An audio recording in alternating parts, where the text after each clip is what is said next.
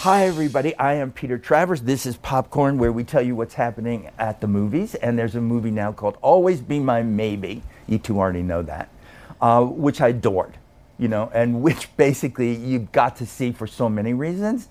It seems like on the surface everything is funny, and it is, but there's something sort of wonderfully revolutionary quietly going on in it. So I congratulate the both of you. Ali Wong, Randall Park, welcome to Popcorn. You can even eat this if you want. Or throw it at me. Oh, it is. It's up to you. No, you were nice. We're not going to throw it at you. Otherwise, we would actually try to suffocate you. Yeah. Really? Let's just go to the end of whatever it is. So the big lie about this movie is that you two are friends from college. Right on, That's the big so lie. Much for the movie, yeah, really? We're just trying to sell a movie. We barely know each other. When did it happen that you two actually did meet? I think I was 21 and Randall was about 37 when I met, and it was at a party. An unprovoked personal attack so soon. I'm used to it. He was like 32. No, the reality is that you were like 30. I was probably 29. You were 30. I was basically just go with it. And yeah, we met at this party that was at his house. His roommates were a friend of his was hosting a fried rice contest. Sure. And, they did it every year. Had it at our apartment. I submitted a dried cranberry fried rice. The goal was to make like a innovative fried rice. And then that's when I first saw Randall, and we mostly met through this theater group that he had co-founded at UCLA. And then I joined it many years later. He had founded a theater after I graduated. And you were a child who was just saying, I'd love to do theater. Yeah, I was in the middle of being conceived, and and then it all happened. Yeah, but Randall was like a legend, But I'd always heard so many great things about him, and because he founded that group, and everyone was talking about how no one could hold a candle to Randall Park after all these years. And I think it might still be true. I don't think so, but come on. And then very quickly we just started collaborating together right away. Who was the most screwed up, or were the both of you? I don't think we were screwed up. We just have this maybe it'll get to this point, but we do have this chemistry and this banter where it gets a little bit out of control to the point where it's like we're speaking a different language and nobody else can understand. And it's sort of always been like that, from the beginning. Instantly.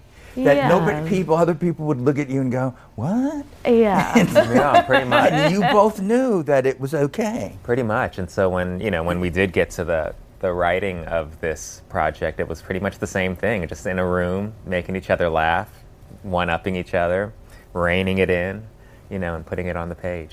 Where was the inspiration for that, to make this thing that you're doing together? Because how you've done these amazing Netflix comedy specials. Oh, thanks. Baby, you watched them? It's weird to see you not pregnant. It's just... Really? Well, two of them. People say that, and I'm like, it doesn't change the shape of my face. It doesn't, but yet... that pregnant body's out there. Right. On both specials. I know. To me, it's like I was only like that for 18 months of my whole entire life, But to me, it's always. Because right. if you watch them and you watch them with other people, you're seeing this. Yeah. And, You're like, always be my pregnant lady. Yeah. That's a sequel. Why not? Well, I think that her specials had a lot to do with why this movie exists, because this baby cobra blew up, and there was all this press written about Ali, and there was a New Yorker profile written about her, and they asked her about what she's doing next, and she kind of casually mentioned, Randall and I always talked about doing our version of When Harry Met Sally, and then that section of the article got picked up by an online publication, and then next thing you knew, there was this high demand for this script that didn't exist. So we were like, we should get to work. That's the best. Yeah. I know. I keep saying we probably should stop telling that story. Yeah, I don't know it's if not, it makes other it's people. Not nice. It's like when women say, my birth was so easy, and it's like, shut up. Hate that. Yeah. Oh, what? I did 19 hours in labor. Yes. What are you talking about? And still had to have a C-section. Yeah. But it didn't just happen now, because the two of you, fresh off the boat, there you are. You're the face of that show. You were writing it for I was writing for how many it seasons? For 3 seasons, yeah. And it was, I mean, it was such, I think about that show and I have such fond memories of especially the first season, because it was, you have to like think about the context. It was the first, Asian American family sitcom in 20 years. And it was an enormous amount of pressure on the show. And we were making and writing all these episodes all in a bubble before, and it wasn't airing while we were writing. It was all just going to air like at once. And that there's nothing like that first season. It was my first time staffing on a show. I hadn't worked with Ninotchka Khan before, and she taught me how to break story, which is like the craziest skill I'll ever learn in my adult life. So What does it mean exactly? The break story. It means like, I always talk about how it's very easy to think of a good act 1, but act 3 is extremely difficult. The follow-through. That's where everything falls apart. And Ninotchka Khan is very good at solving act 3. She seems to be very good at a lot of things. She's so good at so many with things. her. And just getting to watch her work and hearing her analysis of Game of Thrones or the Oscars or anything that just happened on TV or in the news was such a delight. Yeah. So, but you went through that, and then you decide to do this because you wanted what you would do together to have a kind of rom-com feel? Well, we were really influenced by movies like When Harry Met Sally, and we always wanted When Marcus met Sasha. Yes, yes. That was probably a title at one point. Oh, yeah, for sure. But yeah, it was just an opportunity to hang out and to have fun, and like Ali mentioned, Ninotchka Khan, old friend of ours from our experience on Fresh Off the Boat, and she was... Does she speak the language? Does she understand you too? Yeah, my God. Oh, okay, yeah. good, because I like that you brought a third party in. Oh no, she's very fluent. Yeah. And then we brought her in, and it just was a blast working with old friends. You're both Asian American, Korean background, right? You have Vietnamese, and Chinese. Yeah. And yet there's nothing about this movie that preaches anything at you. It just is, right? It's just, is that something you determined going into it? Yeah, I think we were really, we talk a lot about Boomerang and how... Eddie Murphy. Yeah, I love that movie. It's one of my favorite movies for a lot of reasons. Harry Met Sally and Boomerang are kind of way back there. Yeah, they are back Late there. 80s and 90s. Yeah. Were you watching it on... I was watching it. Oh, yeah, well, I was a senior citizen. You were there for when it opened. Okay, sure. He had his driver's license. He had his all sorts of license. He had his colonoscopy while he was watching Boomerang during his colonoscopy. I was. It was the best colonoscopy. The most entertaining. Like all the women in that movie are so funny, and it's that kind of movie where it's populated with all of these black people, and because of that they got to be people. They got, like, David Alan Grier in that movie is such an interesting character that I felt like you had never seen before, and they don't go to great lengths to explain why the movie is mostly black people or anything. It's just what it is. It's a great story. Growing up, you didn't see this, did you? You were watching Boomerang, well, but that did. wasn't about you. Well, she shouldn't have been watching Boomerang. I did watch Boomerang, but I talk a lot about how, I grew up in San Francisco, and in the movie, we have some shots of going by the 4-Star Theater in San Francisco, which is this small theater on Clement Street where they showed a lot of Wong Kar-wai films, and I grew up going to the Asian American Film Festival every year, and now I see that it's such an important festival because I saw myself represented every year in all of these shorts, and some of them were really bad, and some of them were really great. But I saw myself on a consistent basis, I would say, on a big screen.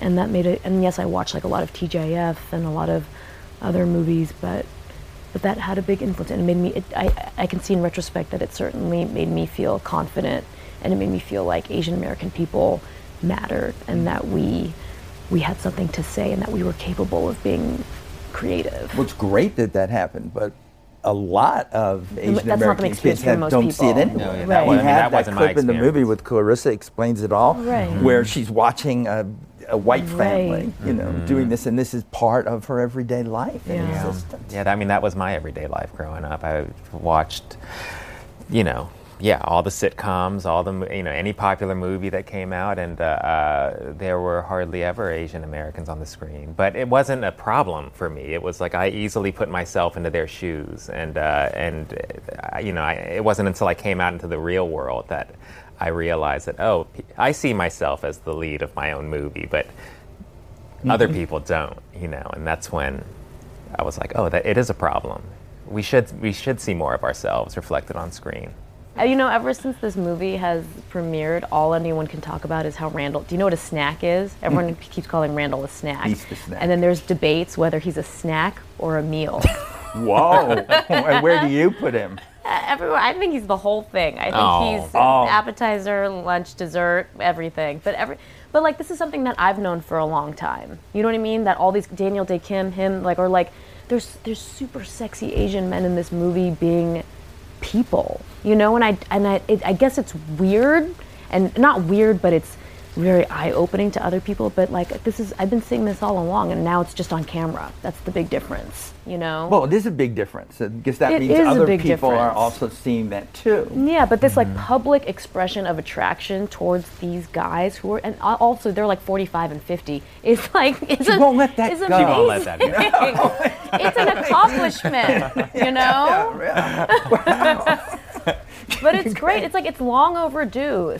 A guy like him who has over 150 IMDb credits should have been in the lead in a romantic comedy 10 years ago. Someone who's you kidding me? You're that good looking, that talented, and that funny, and that charming, and that nice to work with. And then it was I guess this is what it took, and here we are. And I mean, he's now, I'll never get to work with him again. I'm sure he's going to be the lead in many too big now. more Sorry. movies. Too big. Yeah, You have your memories out. Yeah, it just can't happen again. We can't really do this. But we also see a movie that's filled in all of these parts. The actor who plays your dad. Oh, yeah. The parents. That's one of the relationships I'm most proud of in the movie. It's kind of great because that's something you never talk about. Quiet revolutionary. You never see that. It is. They're not really defining. They're going on with their lives as well. Yeah. We see a lot of those movies, and the only thing that you are in those movies, if the romantic leads are up front, is that relationship. Just serve the but main they characters, have their own lives. Right. Yeah. Harry starts dating somebody. Yeah. His dad. Yeah. Well, you do too. Yes, the that's character true. played by Keanu Reeves. Yes. I don't know how much we're allowed to say. At this point, I think it's okay now. Yeah. Well, yeah. But Keanu is playing basically a version of himself.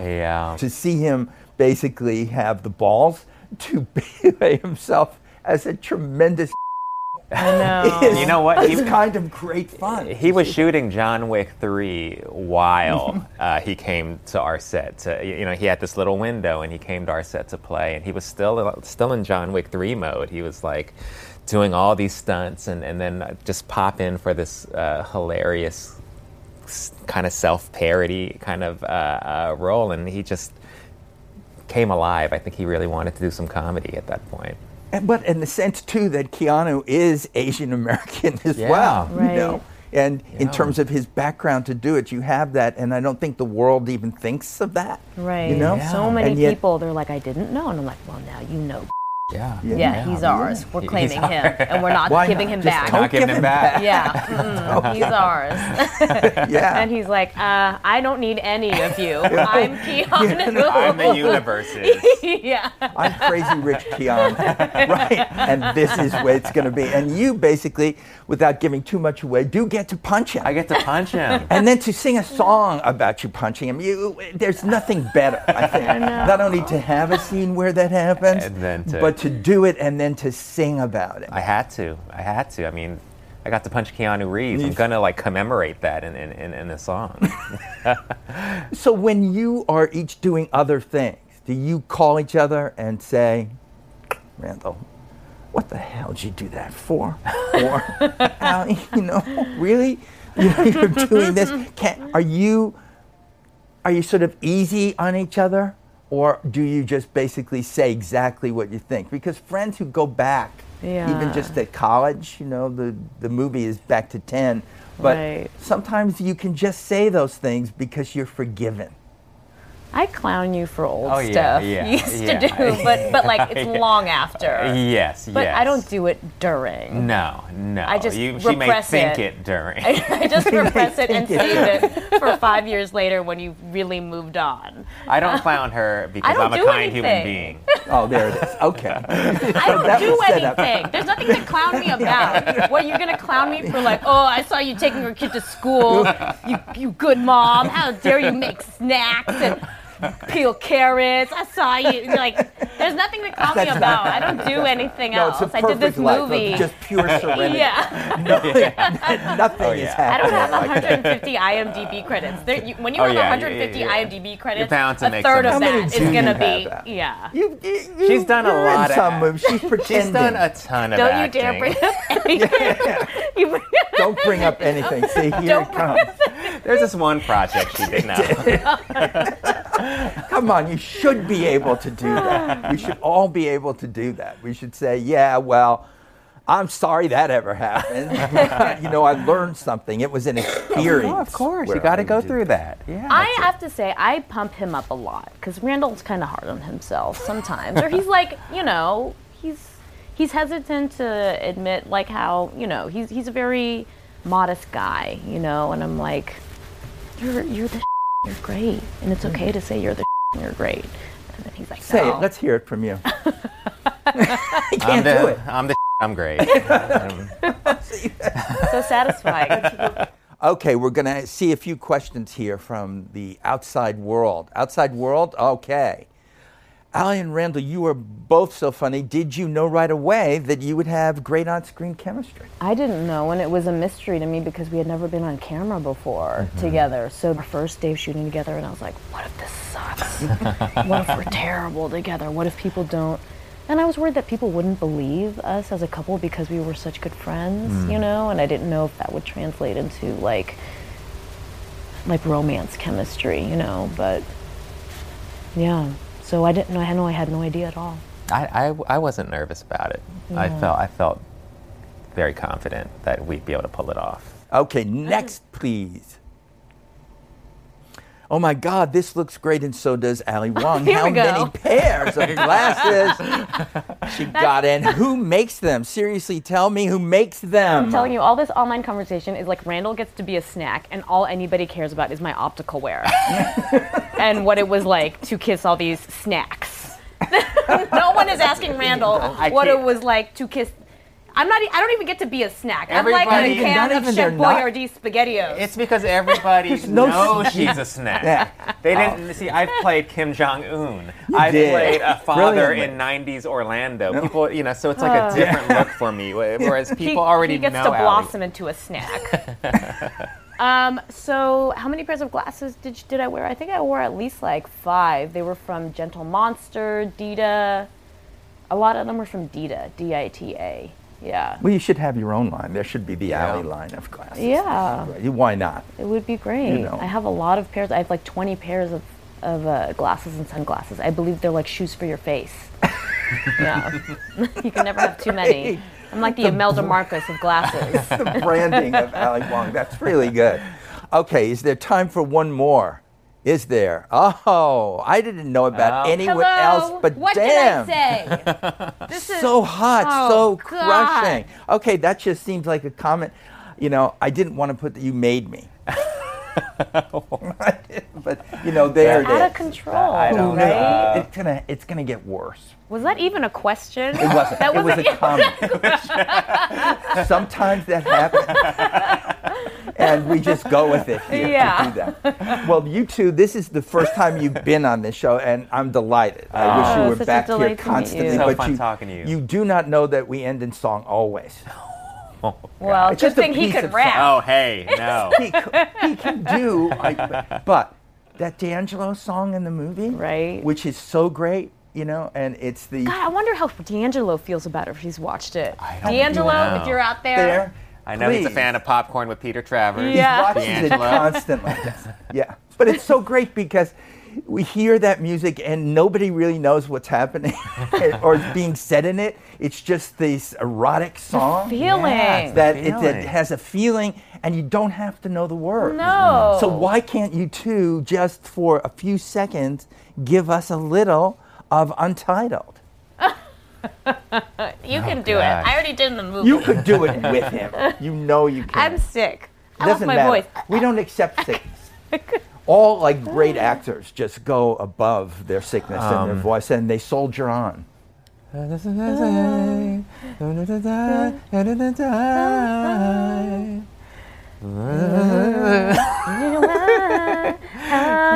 it feel? Tell them right now. How does it feel? There you go. That was great. It was the least sexy version of How Does It Feel ever. But still, in the movie, you get a whole other thing. You know, that's it. And you people need to see that movie, and you need to do it now. Since it's on Netflix, too, you have no excuses. Thank you both. Thank you so much. Really great talking to you both. Thank you. Yeah.